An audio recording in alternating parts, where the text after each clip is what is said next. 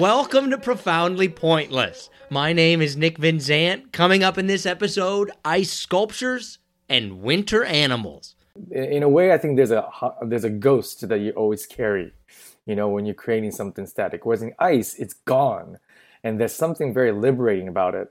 How warm ice and cold ice interact is very different. And these little sciences that we know, we manipulate to the max to create what we create. And then I use a chainsaw. No matter how big, how small the sculpture is, I would say about 70% of the work we do, we use a chainsaw.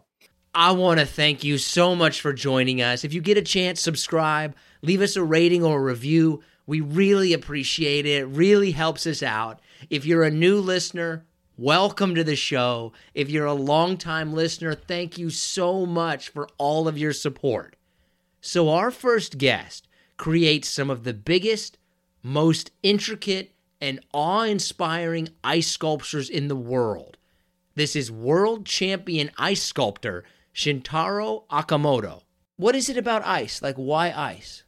To me, ice is the most under-investigated, underappreciated material. Ice is ephemeral. It's constantly changing, deteriorating, disappearing material. I see ice as more of a performance piece. All the work that goes in there to create something, but I think the real power happens once he leaves our studio. Ice has a volume but no color, with the transparency. So it relies on its silhouette and contour. It's crystalline in the sense that it really resolves its volume through light. So we have to think about refractions. Ice has I think a real fitting place in places like events industry because it's that one time of the moment, kind of physicalizing the time passing kind of thing. That makes sense to me in the sense that ice's art is always changing. Is that something that kind of drew you to it in that regard, that this sculpture that I created at 8 o'clock is not going to be the same as the sculpture is at 9 o'clock? I mean, that constant changing is definitely attractive. No matter how much we kind of have a plan of what it will do, it's always defies the expectations, because there are so many variables to what will change ice, from the room temperature to the airflow to sunlight, or how much people are touching, interacting, and to me it's just humbling because my formal training as a painter, something that's incredibly on the static on the other end of it. And once you create something, it stays and lives with you. And on a personal level, I see what I learn from, but I'm always running to move on to kind of grow from that point. It's when you're making something, I think that stays, you're thinking about what next can you create. And in a way, I think there's a ghost that you always carry, when you're creating something static. Whereas in ice, it's gone. And there's something very liberating about it. And it has allowed me to just really focus and enjoy the process. Is ice, from a technical standpoint, is it fundamentally harder or easier to work with than other sculpting mediums? As a sculpting process, is very similar to any other hard material carving. It's essentially reductive carving. But the tools that we use, from chainsaws, chisels, drills, saws, it's about taking away the negative material, and creating a form that lives within a space. So if you have a very sharp material, it's a very similar process. The big difference with, I think, any other material is that you can execute incredibly fast. So what it takes for in days and weeks, months with stone or wood, we can realize it in hours. And I think that's something very, very different.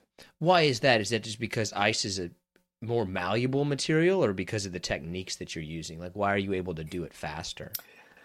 I think with the sharp tools, it's very receptive to cutting, you know. I think that's the interesting about ice as a material is there's this constant kind of polar dichotomy to it that it's because it's hard but it's soft, it's strong but it's fragile, and depending on how ice gets hit on the surface at what angle, it reacts very differently. It's heavy, but it's buoyant. It floats in water. It's a very interesting material. Yeah, I would imagine like you could crack it all the way through quite easily. You can, but I mean, if you have an ice pick that has a force in one singular, point, it can shatter. But if you take a sledgehammer and try to break ice, it actually doesn't break that easily. So how you hit and where you hit, ice behaves very differently. Could you step into another medium? Could you go work with wood or go work with stone? Like, could you translate to another medium easier than somebody could come into ice, do you think? The act of carving is very similar. The tools we use to carve is very similar. Um, but like with any material, it has its own tendencies that we all have to learn. So does it cross over well? Yeah, I think it does cross over well. And then the rest is all small things, how ice behaves in below freezing environment is very different from how ice behaves in above freezing melty environment.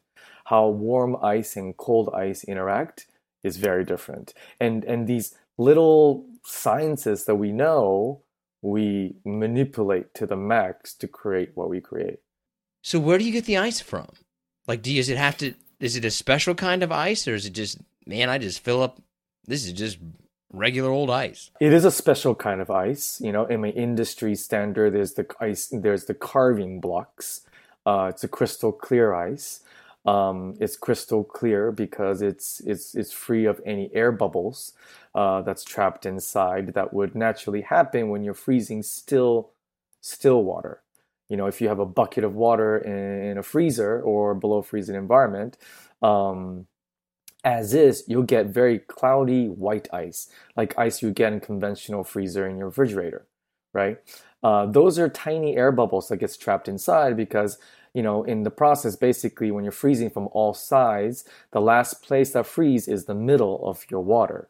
And at that point, as water freezes, these air bubbles from air from H2O, as it becomes more static, kind of release itself, and there's no place for that to go. So you get these cloudy ice. Clear ice happens where we have two things: one direction freezing, so it's not freezing from all around, but for our machines. And our machine is not a special machine that we build, but it's an industry standard machine.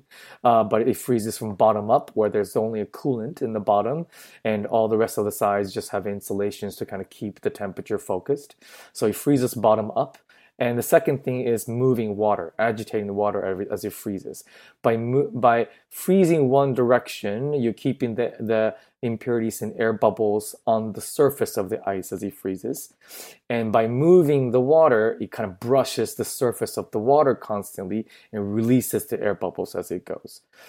It's a slower process than freezing still water, so it takes about 3 days a cycle. An industry machine makes 2 blocks per machine, usually. Each block is about 300 pounds, about, a little over 40 gallons of water. That's how you make it. It's often said that it kind of mirrors how lake ice is made, because lake ice is kind of inverting that idea. Lake ice naturally is kind of moving, circulating within that lake. So the water is constantly moving. And it's freezing from top down. The bottom is the warmest, relatively. So oftentimes, in old times, once you cut the whole snow part of the top ice, you get a very clear, bluish ice that you can pull out. Will you ever use kind of like natural ice? Will you ever do that? I have. I mean, I've had an opportunity. There are, very choice ice sculpting competitions, exhibitions way up north. There famous ones are like the Ice Alaska up in Fairbanks, Alaska, to Yellowknife up in Yukon Territory in Canada. And where you can get natural ice, and it's where very hardcore ice carvers will love to come get together, and it's become a pilgrimage for top ice carvers to eventually get to where you get to carve natural big blocks of ice to carve something. I've also had a chance, opportunity to carve glacial ice in the past. Where I carve in an iceberg. That was really interesting. That's a different ice where ice resulted from just thousands of years of compacted snow and rain and whatever into it. It's actually not a great carving ice. It's got a lot of sediments and volcano ashes and all these things that will really damage your tools right away. And it's very porous and brittle and unexpected. But it's definitely a fun experience. So then when you work on the ice, like what temperature are you, like, ideally, like you're trying to work on the ice in this temperature of a room? There are two ways of carving that we all come across. You're either a wet carver or dry carver. Dry carvers are those who carve in the freezer or below freezing environment. Wet carvers are those who carve outside the freezer. My father, who taught myself and many of the carvers that have grown to become principal carvers for us at our studio, we all were taught as wet carvers first. There's a lot more variables to plan and think about because your ice is melting as you're carving. Now, clear ice is slow melting ice, much slower than kind of the conventional kind of cloudy white ice. Being clear of air bubbles means it's got least amount of surface areas, and the rate of melting, other than the temperature, is really the exposure to that surface, where air can really react to the temperature more. So crystal clear ice is very slow melting ice, and even in the hottest days, in the above 90 degrees, it's workable. And of course, we just have to plan that much more to it. You have to really plan your steps. You need to save your details to the very, very end. What you want to think about, where you want to exaggerate certain forms, so you can kind of really hit that spot right when you're done. A dry carving is a different a game. When you're doing something very, very meticulous, detailed. A dry carving in the freezer will definitely free us of worrying about losing those details. So at that point, you can really focus on the forms and really push the boundaries of the materials. But sometimes it's harder to see where you're gonna get, because when you carve inside the freezer, your ice tend to get a little bit hazier. So in which case we have to kind of blowtorch the surface or heat gun the surface to get it all clear up. I think you learn a lot more as a wet carver. It's kind of a old school way, an old world way of carving something, and just like anything, the old ways is just everything's just more manual. It's everything's a little more right at the tip of your fingers, and you gotta be on your toes to get everything done. So. But we do both at our studio. Is there a rivalry between the wet and dry carvers? Like, oh, look at this guy. It's Yeah. a wet carver. You can't carve dry. Well, if you can wet carve, everyone who dry carves, any wet carvers can go in the freezer and be like, wow, this is so great. It's not melting, so I can have so much more fun.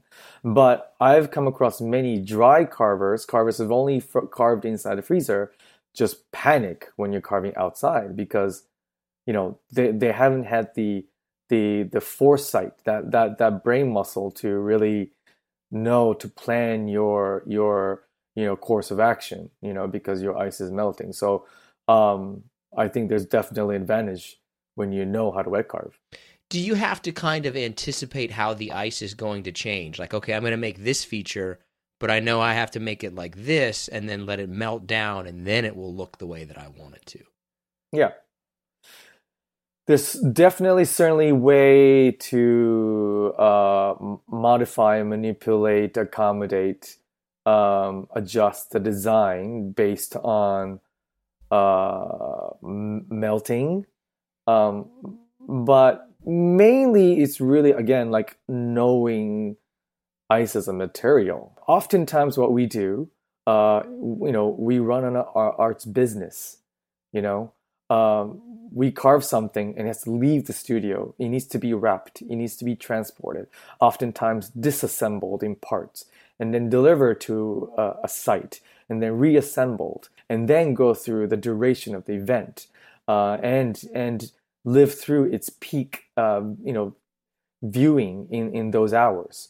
So, we have to think about all of that as we're carving it. So if you're carving something pointy, we'll often not take it to that point, but give a little bit of bluntness, blunt tip at the edge. And that gives strength so that when you hit it, when you wrap it or as we hold it, it doesn't just break off.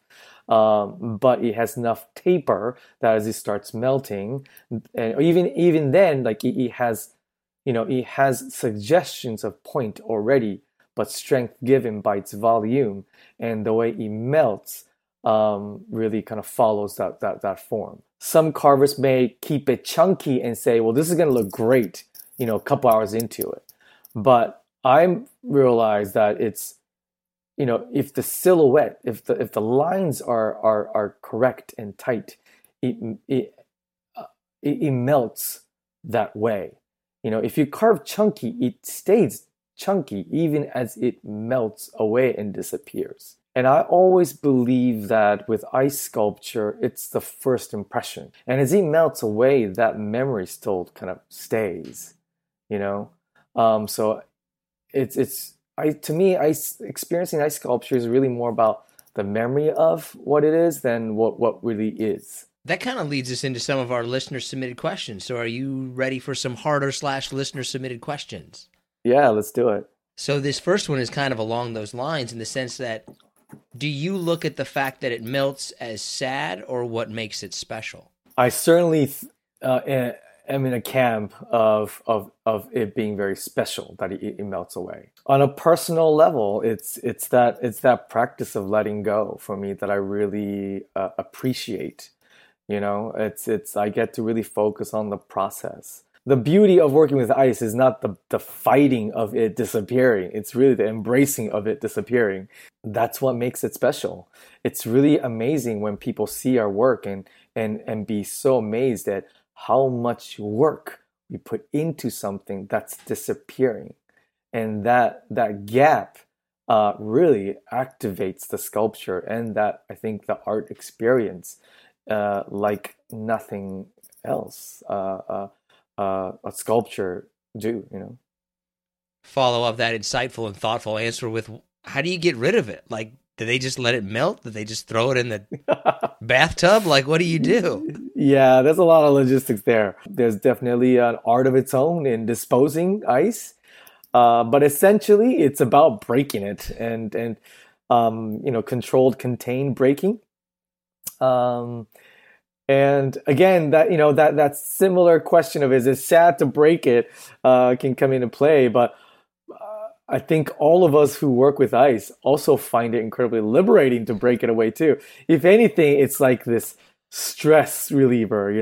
We often joke how we see these break rooms where people can go into like abandoned cars and smash things to relieve your stress. It's very close to that. I mean, it's great to go in there and just break everything. I mean, that's if our job is to just break what we got, it can be really fun. We can use various tools to break our ice, but our favorite tool of choice is a simple, good old ice pick. Is there anything that you can't do? in the sense that like, oh, I would really like to do this. I would really like to do this sculpture, but you just can't do that with ice.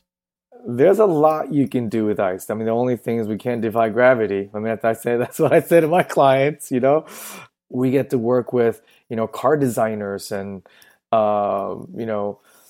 design a runway and lighting designers. And we've made chandeliers, out of ice and hanging from the trusses. And there's so much that we've been challenged to do, and it's really about solving problems. What was your personal favorite piece? Thing that you've done that's like, oh, that was my favorite. My favorite pieces are all public installations.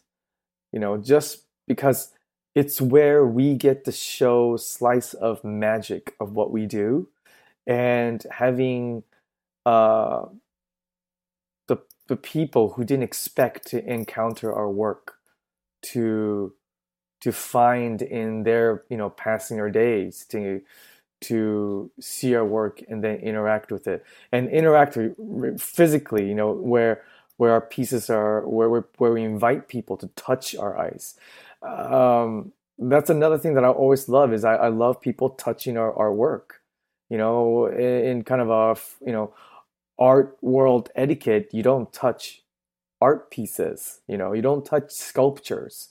But when people touch our sculptures and then be like, oh wow, it's ice, it's really ice, and it's really this big, and why is it here? And again, I love making ice sculptures in this city that I work in because we've got to do some really cool things, and we get to have a lot of people, experience our work. I've done pieces where we've frozen 1,000 pairs of flip-flops in the middle of Union Square, where people are invited to, try to melt the ice away and to grab, pairs of flip-flops. Or, we've done, cityscape inspired pillars of ice where people can walk around like a maze. Just really cool things, and to be able to again share with people who are unexpecting. Do you think that can this love raise to the level of kind of high art? And when I think of kind of high art in terms of like, Guernica or Mona Lisa, do you think that this medium can raise to that level of high art? I think so. Art is documented and understood in such spectrum today, and I think it's ultimately where we choose to engage ourselves in. So this one here, yeah, this is essentially a shoe. Like, how did you do this? I mean, this is a great example of really having that little sneak peek of the whole magic of how you create something. This is a video piece collaboration we did with Hypebeast, where I got to carve the Air Jordan. You can see in the video it starts from a block of ice, and I cut it to the overall volume of the block, and I did a simple grid transfer of the image, and then I used a chainsaw. No matter how big, how small the sculpture is, I would say about 70% of the work we do, we use a chainsaw. It's an electric chainsaw that we use. And I cut the negative space, and then I do the basic leveling, the kind of the volume, the angles.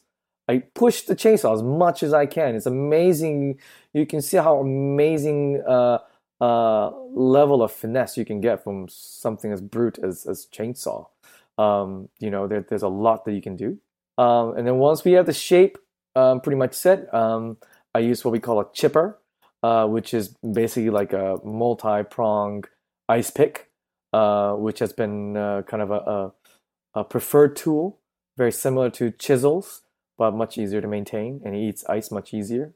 So I use a chipper or a chisel to get the final overall volume, and then I use die grinders to really fine-tune that shape. and die grinders of different bits, the heads that can create the shape. Like in this video, I have burr, which is this tiny prickled bit. It's an orange head bit that you see in the video that really shaves off all the corners and edges of the shape that I've chipped away. And that really kind of smooths out the overall shape. And I really kind of finish the total complete outer volume of the shape. And then from there, I use finer bits like knife bits and needle bits, as we call them. As you can see from the name, they had a finer tip. Sometimes I'll finish off with small chisels to, push down certain areas so it looks like it's overlapping, one's on top of the other or going under. That's about it. And then I finish it off with either a torch or sometimes even a splash of water, and get it all nice and clear. I noticed that, but why is the why does the blowtorch make it look like that? Like I'm looking at it and it's a little bit, I'll just use the word like kind of cloudy, and then you hit it with that blowtorch and I'm like, oh my God. Yeah. Well, the final tools that we use are so fine that in between the tool bit marks, snow gets inside, So the haziness comes from the snow, and in this instance it was a nice cold day, so there's some frost that can remain or maintain on the ice surface. So we often do a finish with either water or blowtorch to get the true clarity, to really kind of basically melt down the snow particles that sticks to the ice. And once that's cleared up, once we put it in the freezer, all those wet surfaces will dry up right away, and it becomes a stable, final stage of the sculpture. Now, how long did that take you to do? The sculpture itself probably took about an hour itself to really carve it. I would like to go fast as I can because I'm carving outside the freezer one, so I'm wet carving here. So ice is slowly melting, but I can go that fast because I took my time to plan my tools. I can go that fast because I did my drawing. So I think it's a very fair thing to always calculate how much plan goes in there too, Yeah, there's a huge difference between the time that like I'm actually physically working on it versus the preparation for it. Yeah. Like it's really impressive. I have no artistic ability whatsoever. Like just is this a whole car? Yeah, that was a fun collaboration I did with Porsche. And this was cool because I got to carve the replica of the sculpture, and then we blowtorched it down to nothing. But then the director then played it backwards, so as if the fire is what's making the sculpture. Oh. So that was his narrative, and gave me this concept, and I just thought it was so brilliant, simple and direct and really kind of turning itself. I'm amazed at the amount of intricacy that you can get in there. Now, okay, I don't know anything about art, so this question might not make any sense. But like, how do you get kind of the perspective on it in the sense where like you can see the angles, it looks three-dimensional? Like, do you have to account for the way that light is going to hit it? Creating a sculpture, to do anything, right? Anything you do, you break it down to small pieces. And it's about putting together the building blocks to get to your goal, right? So for sculptures, it's a 3D piece. We can break it down to a series of 2D pieces, So you understand the front, the sides, yeah, right? The backs and tops. You take those measurements, and then you piece them together, and you naturally get the 3D piece. Achieve that. That said, in our studio, I think almost all of my carvers that I work with, they're painters, and maybe because one, my background is in painting. I'm a painter. I think everything in paintings. But I think too, as a painter, as a draftsman, I quickly learned that you carve as well as you draw. You know, you need to know how to draw, and especially because what we do, we don't make sculptures that investigates the material of ice. What we do is not just abstract pieces. It's not what we want to do only. We create pieces what our clients bring to our table every day, and one day we'll carve a replica of you, Nick, or we carve a replica of a Porsche, or Air Jordan sneakers, or a logo, or a building, or whatnot, or a kangaroo, and we need to have this basic knowledge of proportions of things in the world. We often talk about that, you kind of have to know these things. You have to have a very deep, I think, sixth sense of what things kind of is shaped like, we all have this general curiosities of shape in everything, and that's a very, very special thing that I always look for with people that I work with. You just have to be curious about everything. So what is this? Tell me about this. This was a collaboration we've done with Hunter Boots. People love seeing things frozen inside ice. When you see something frozen inside ice, again, there's another sense of timelessness. There's the, frozen in time that's literally there, That's pretty much all the questions I've got. Is there anything that you think that we missed or anything like that? Ice sculpting, ice carving, I think is fascinating because it kind of exists outside of, I think, what people understand as an art world. It's essentially an outsider art genre. It's a sculpture that's often mostly done by non-art trained artists. Because ice carving most often come across, especially in America, through culinary lineage. Many of the ice carvers are people who were ex-chefs, and it's a very passionate community. It's a very innovative community because almost all of our tools are something that's developed from taking tools off the shelf from hardware stores, and then modifying it to work with ice, and then sharing that with ice community at large. So I fell in love with this craft, I think, a lot less about the craft itself, but really people. And even for today, I have so many mentors in the ice community who are constantly pushing the material.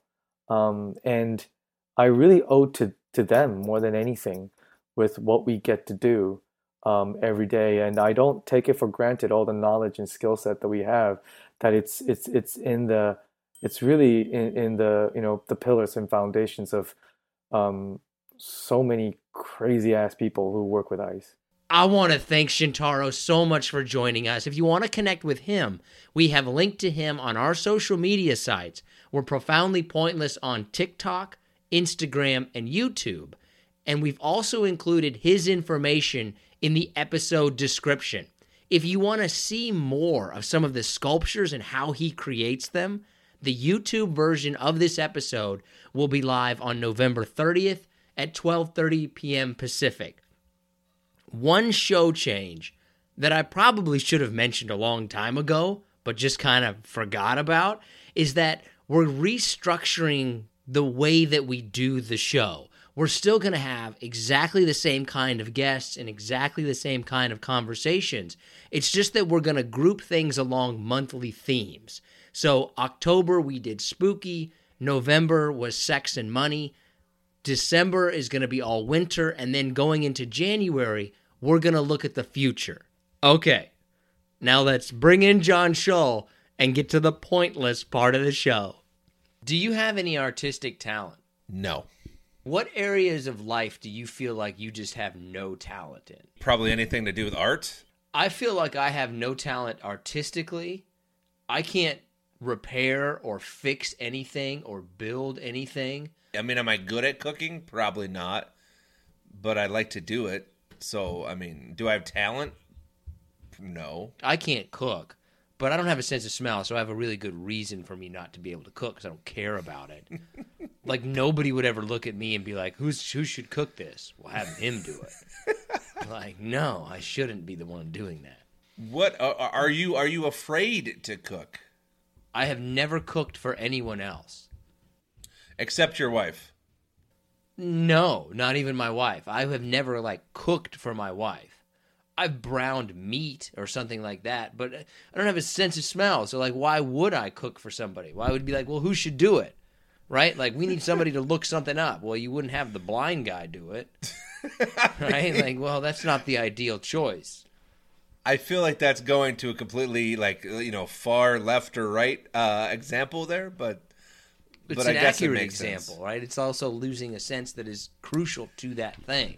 I honestly feel though that if the roles were reversed and I had just admitted to you that I had never cooked a meal for Melissa, you would be dragging me through the mud if I had a smell or not. No, because to me though that doesn't make it I don't see why that's a big deal. I mean, I think it's more the thought. It's more of taking the time and effort to try and do something for the other person, whether it's good or not. I'm more amazed at the fact that you've never cooked a meal for her. How did you get away with that? Why? Because I don't have a sense of smell. Why would it? Do you want me to make something for you that's not going to taste good? No. I mean, then. That's a pretty easy situation to solve. I'd still take it. If you came to me and you're like, to me, that's just a waste of time. I don't understand that at all. But I want you to do something poorly for me. But here's the thing. Maybe you're actually an outstanding cook, but you've never tried it. I'm not. I've made meals for my children. They're not any good. That doesn't count. Why doesn't it count? It's the same basic principle. I don't understand why you would want someone to do something for you if you know that they're not good at it. I understand what you're saying. I don't think you've given it a fair chance. That's all I'm saying. You want grilled cheese? I'll make grilled cheese. I've made my wife grilled cheese. I'm not going to sit there and try to make her like pasta vazul. All right. Let's see. We'll start with Robert Miles. Winston Wolfe. A little alliteration there. That's cool. Jim Knotts. Matt Taylor. Christian Wagely. David Perez. Brian Puninsky. Michael Vivier. Renee Avila. And Brian Reyes. Appreciate all of you. Okay. God, but that was Chris. That was crisp and clean. Got some bangers for you. Okay. This one's a weird one, and I'm not really sure. Most of these came to me while I was sitting thinking after a couple of pops over the weekend. So I don't know how these are going to turn out, but are they legible? Did you write them down? I wrote them down on my phone, but the words were so misjumbled. But I think I got it. Why didn't you just use voice to text? I mean, you've been inebriated. Do you think things through? Because I don't. No, not really, but I still use voice to text. If you use voice to text, do you hold the phone out in front of you or to the side of you? Oof. Probably out in front. I don't utilize that very often. Oh, I've become too lazy to even type out text messages. I want voice to text the whole way. You want the BlackBerry back is what you want. I loved my BlackBerry. It was a great phone. Still the best phone I ever had. So easy. All right. Let's see. So this one, I believe this is what it was. Would you rather be a kid your entire life or an adult your entire life? How old is a kid? I need to know specifics, right? There's a big difference between being a 5-year-old. I don't want to be a 5-year-old all my life. I could be maybe an 18-year-old all my life. No, I'm going to say 12 or 43. God dang, that's like a hard age range, too. Well, 43, man. I mean, ultimately, you want to be able to, like, experience life and do all kinds of stuff. You don't want to go through life as a 12-year-old. That's not... Because you won't be able to do a whole bunch of stuff, right? You couldn't explain to people that, no, I'm actually 47. I just look like a 12-year-old. So I'd rather be 43, especially if you were going to be, like, immortal. Well, not immortal, but your whole life at 43? That's a pretty good deal. No, this is an easy answer. Okay. I think I would much rather... Anything under 70, I would rather spend my whole life under that.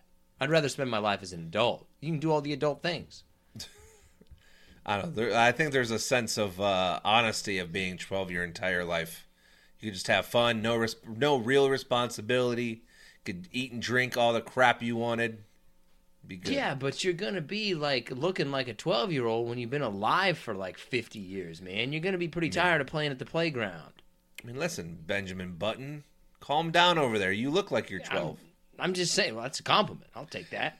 You know, that leads me to something else here, all right? Okay, here we go. I was age profiled over the weekend, and I'm a little upset about it. I'm at a grocery store checking out, and I had a bottle of tequila that I was buying, and the woman comes over. She wasn't going to check my ID. She looks at me, and she goes, "You don't have any gray hair, so I'm going to need to see your ID." Okay, sounds like she was doing her job. I look 40. I clearly do not look 21 and under. But because I don't have any gray hair, so my question is, I don't know if that's a compliment or if I look so young that like it's just not attractive anymore. I don't know. Well, it's probably an insult if you're under 25, but if you're like 40 and somebody's checking your ID, that's a compliment. Okay. All right. Yeah, it's an insult if you're that age, but like if you're like 22 and somebody's like, you look like a 16-year-old, then you're like, oh, cool. Like I kind of got a half annoyed for like a quick second because I'm like, I have some gray hair. Well, I just go by. Wow, that's gray. That's a good way to do it. I don't mind it actually. So clearly, she wasn't looking at my hair. She just wanted to find an excuse to card me, which is fine. I don't mind. Like I'm all for it, but you know, don't come at me. Is what I'm saying. Why do you let these minor inconveniences affect your life? Because I think like why do you let this affect your life? This would not affect me for any second, right? If somebody carded me and was like, "Hey, I need to see your ID for a second," 1 second after they hand it back to me, I've already forgotten about it. Like you can't dwell on these things, man. Okay, you got to move on with your life. At what age do you start to get annoyed when you get carded? Never, because it's just somebody doing their job. It's like if I was 97 and somebody was like, "Hey, we need to see your ID." I'm like, okay, cool. Here it is. Like, what's the big deal? Do you know why you never get a second of your life? Do you know why you never get carded? Is because you buy the shittiest beer, and they know someone who's super old is buying that beer. Maybe because I don't really stress out about little situations, so that keeps me looking younger, and then I get carded over things. I didn't say that I was stressed out. I was just like, like. You were already punching in, the okay, and then you look at me, and then now you want my ID. They probably remember that they have to scan it for like store policy, and they just thought of something to say to you so that they didn't have to hear you get all pissed off about it. Also, so they're like, I could just say that this is store policy, I didn't need to card you, or they could be like, "Oh, you look young," and then you'll be like, "Oh, I guess I do," and then hand it to them, right? They're just suckering you in, man. They're just. Why did you just make me sound like Santa Claus for a second? Well,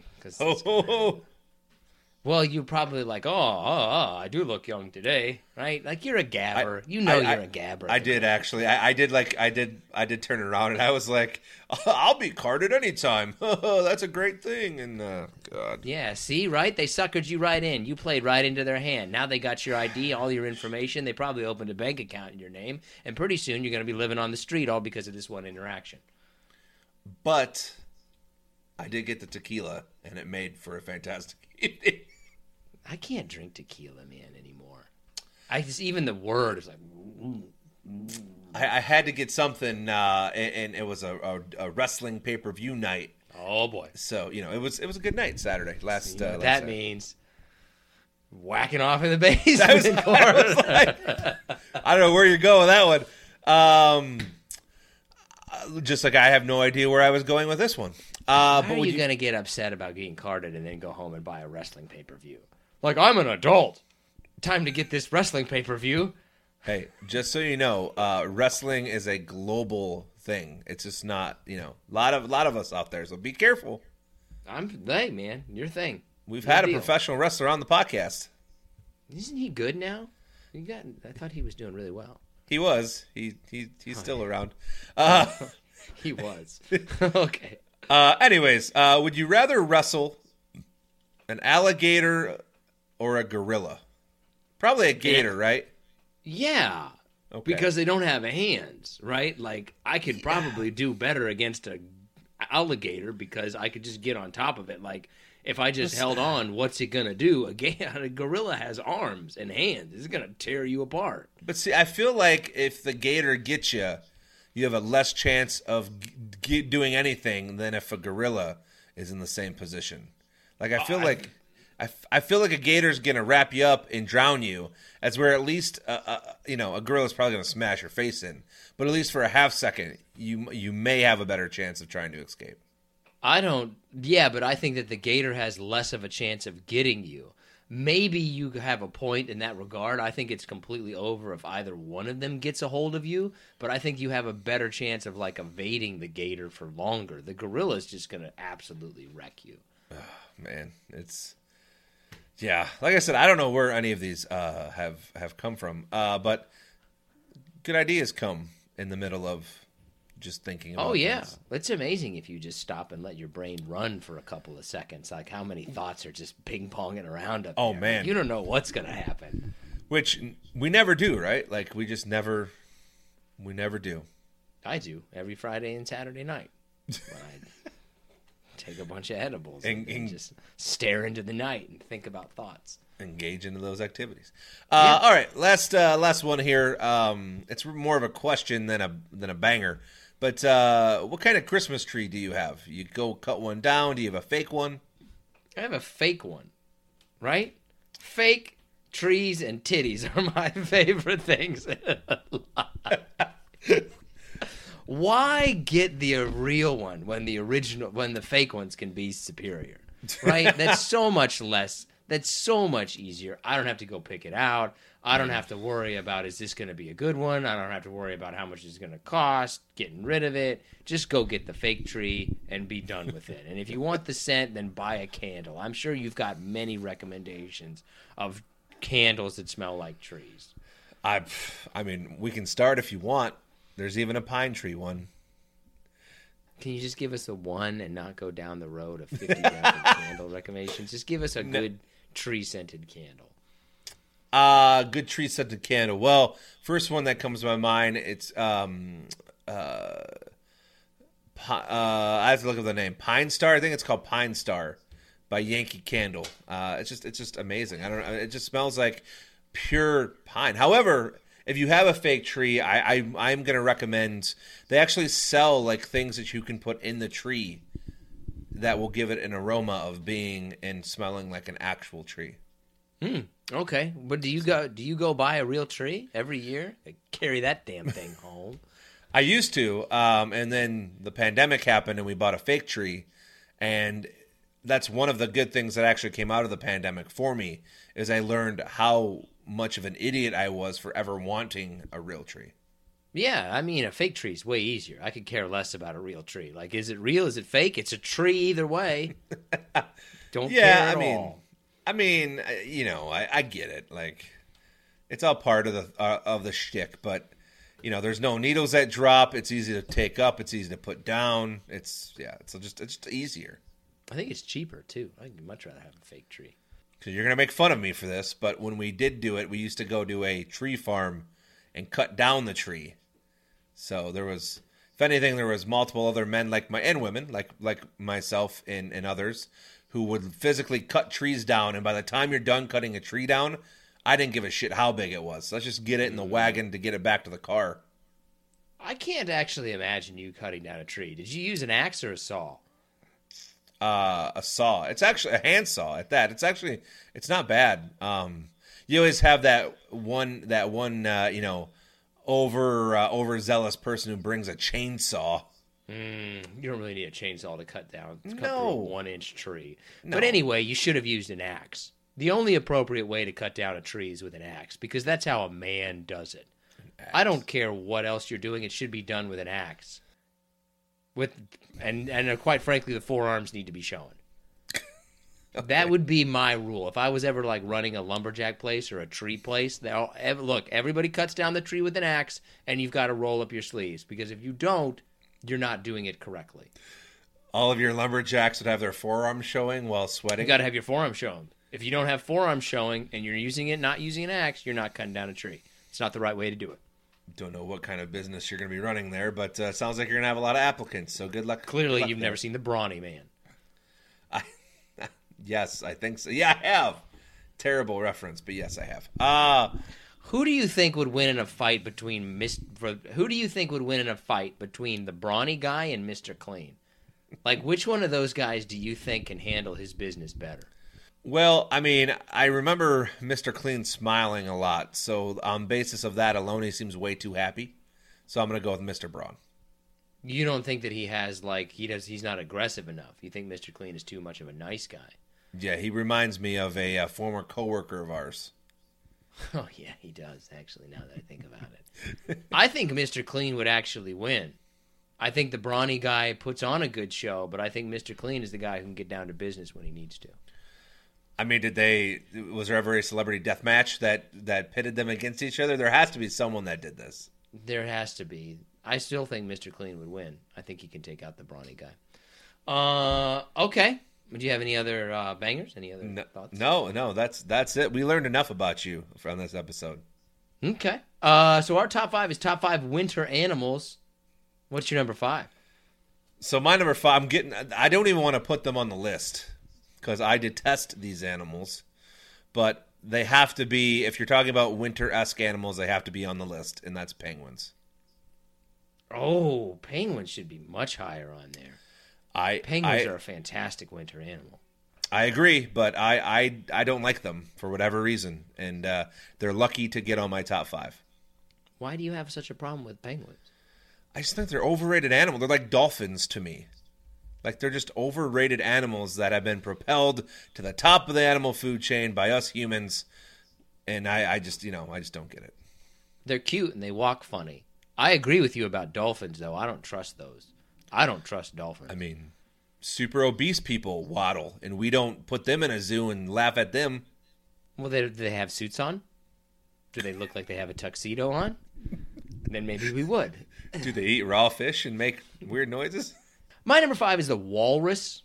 I don't think that walruses get enough credit as an animal. They're kind of sweet. They're huge, man. They are gigantic. I think that's what people don't get. They're like 1,000-pound animals. Like, they are large creatures.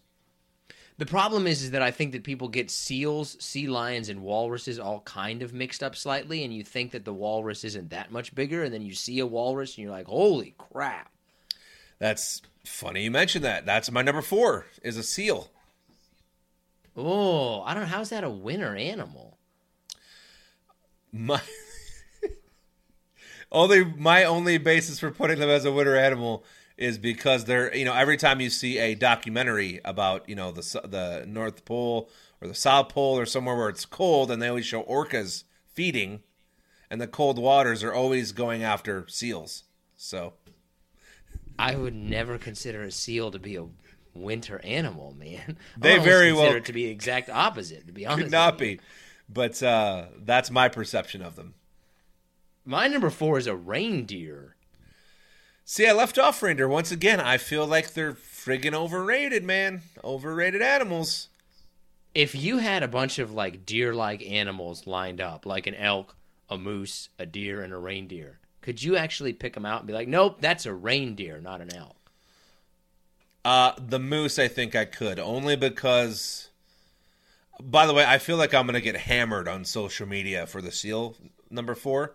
And I've been pretty impressed with the amount of people commenting. So bring it, I guess. But regardless, I'm saying that to say this. I believe moose are way bigger than both of those species. That's how I think you'd be able to know the difference. I couldn't tell the difference between a reindeer and a caribou. I don't know if they're actually even a different thing. I don't know if I could tell the difference between a rainbow, a caribou, and an elk. But I could tell the difference between a deer. And a moose is gigantic. I've seen a moose in, like, real life.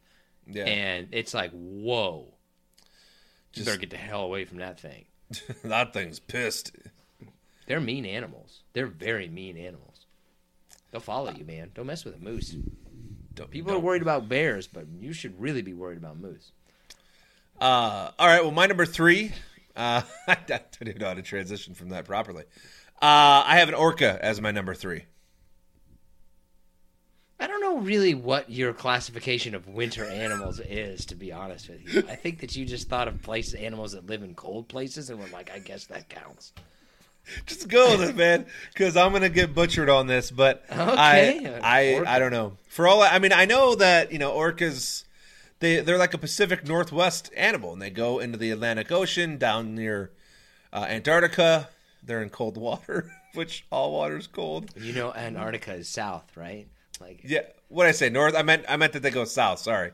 Yeah, that's towards Antarctica, but the Arctic. I still get confused. Okay. Well, my number 3 is a real winter animal, a snow owl. Not only do I think a snow animal is a sweet winter animal, but I think it's probably it's my favorite owl. Easily. Once again, owls are overrated. I don't have a problem with owls. I mean, what do you think is more sick of hearing people make noises at it? A owl or a wolf? Oof, that's actually a great question. I feel like owls don't give a shit. I don't know why, but when you look at an owl, they just look like they don't give a shit what you're thinking. Yeah, they seem like they're probably smarter and that they don't really care too much. They're like, oh, these idiots. But a wolf seems like they probably get a little bit annoyed. I've been to places where they're like a zoo with a wolf, and they specifically put, like, don't howl at the wolves. All right, my number 2 is a moose. Okay. Moose is respectable. I don't know. Again, I'm not sure what qualifies as a winter animal, but that's fine. Whatever. I think you just picked animals. Like, what is it? Big and lives north. Yeah. Pick it. Yeah. Well, I mean, why not? I mean, none of this really makes any sense if you think about it. It's not like all these animals aren't alive during the summer. I mean, it's just kind of like we just decided, like, that's a winter animal. Yeah. My number 2 is a penguin, specifically an emperor penguin. Nah. I think of that as a winter animal. Yeah, I mean, like, overrated. I don't know how. I mean, the only good penguin was Danny DeVito. Yes. He was a good penguin, right? Like, he was born to play that. It's like, who's going to be the penguin? Like, well, Danny DeVito. And everybody, as soon as that role was announced, that he just was like, well, I'm going to be that. Guess I'm winning my Oscar perfect. Now. Did he win an Oscar for it? No, God, no, man, terrible. Oh, because he didn't deserve it. I don't think enough credit goes to actors who played like roles that we like.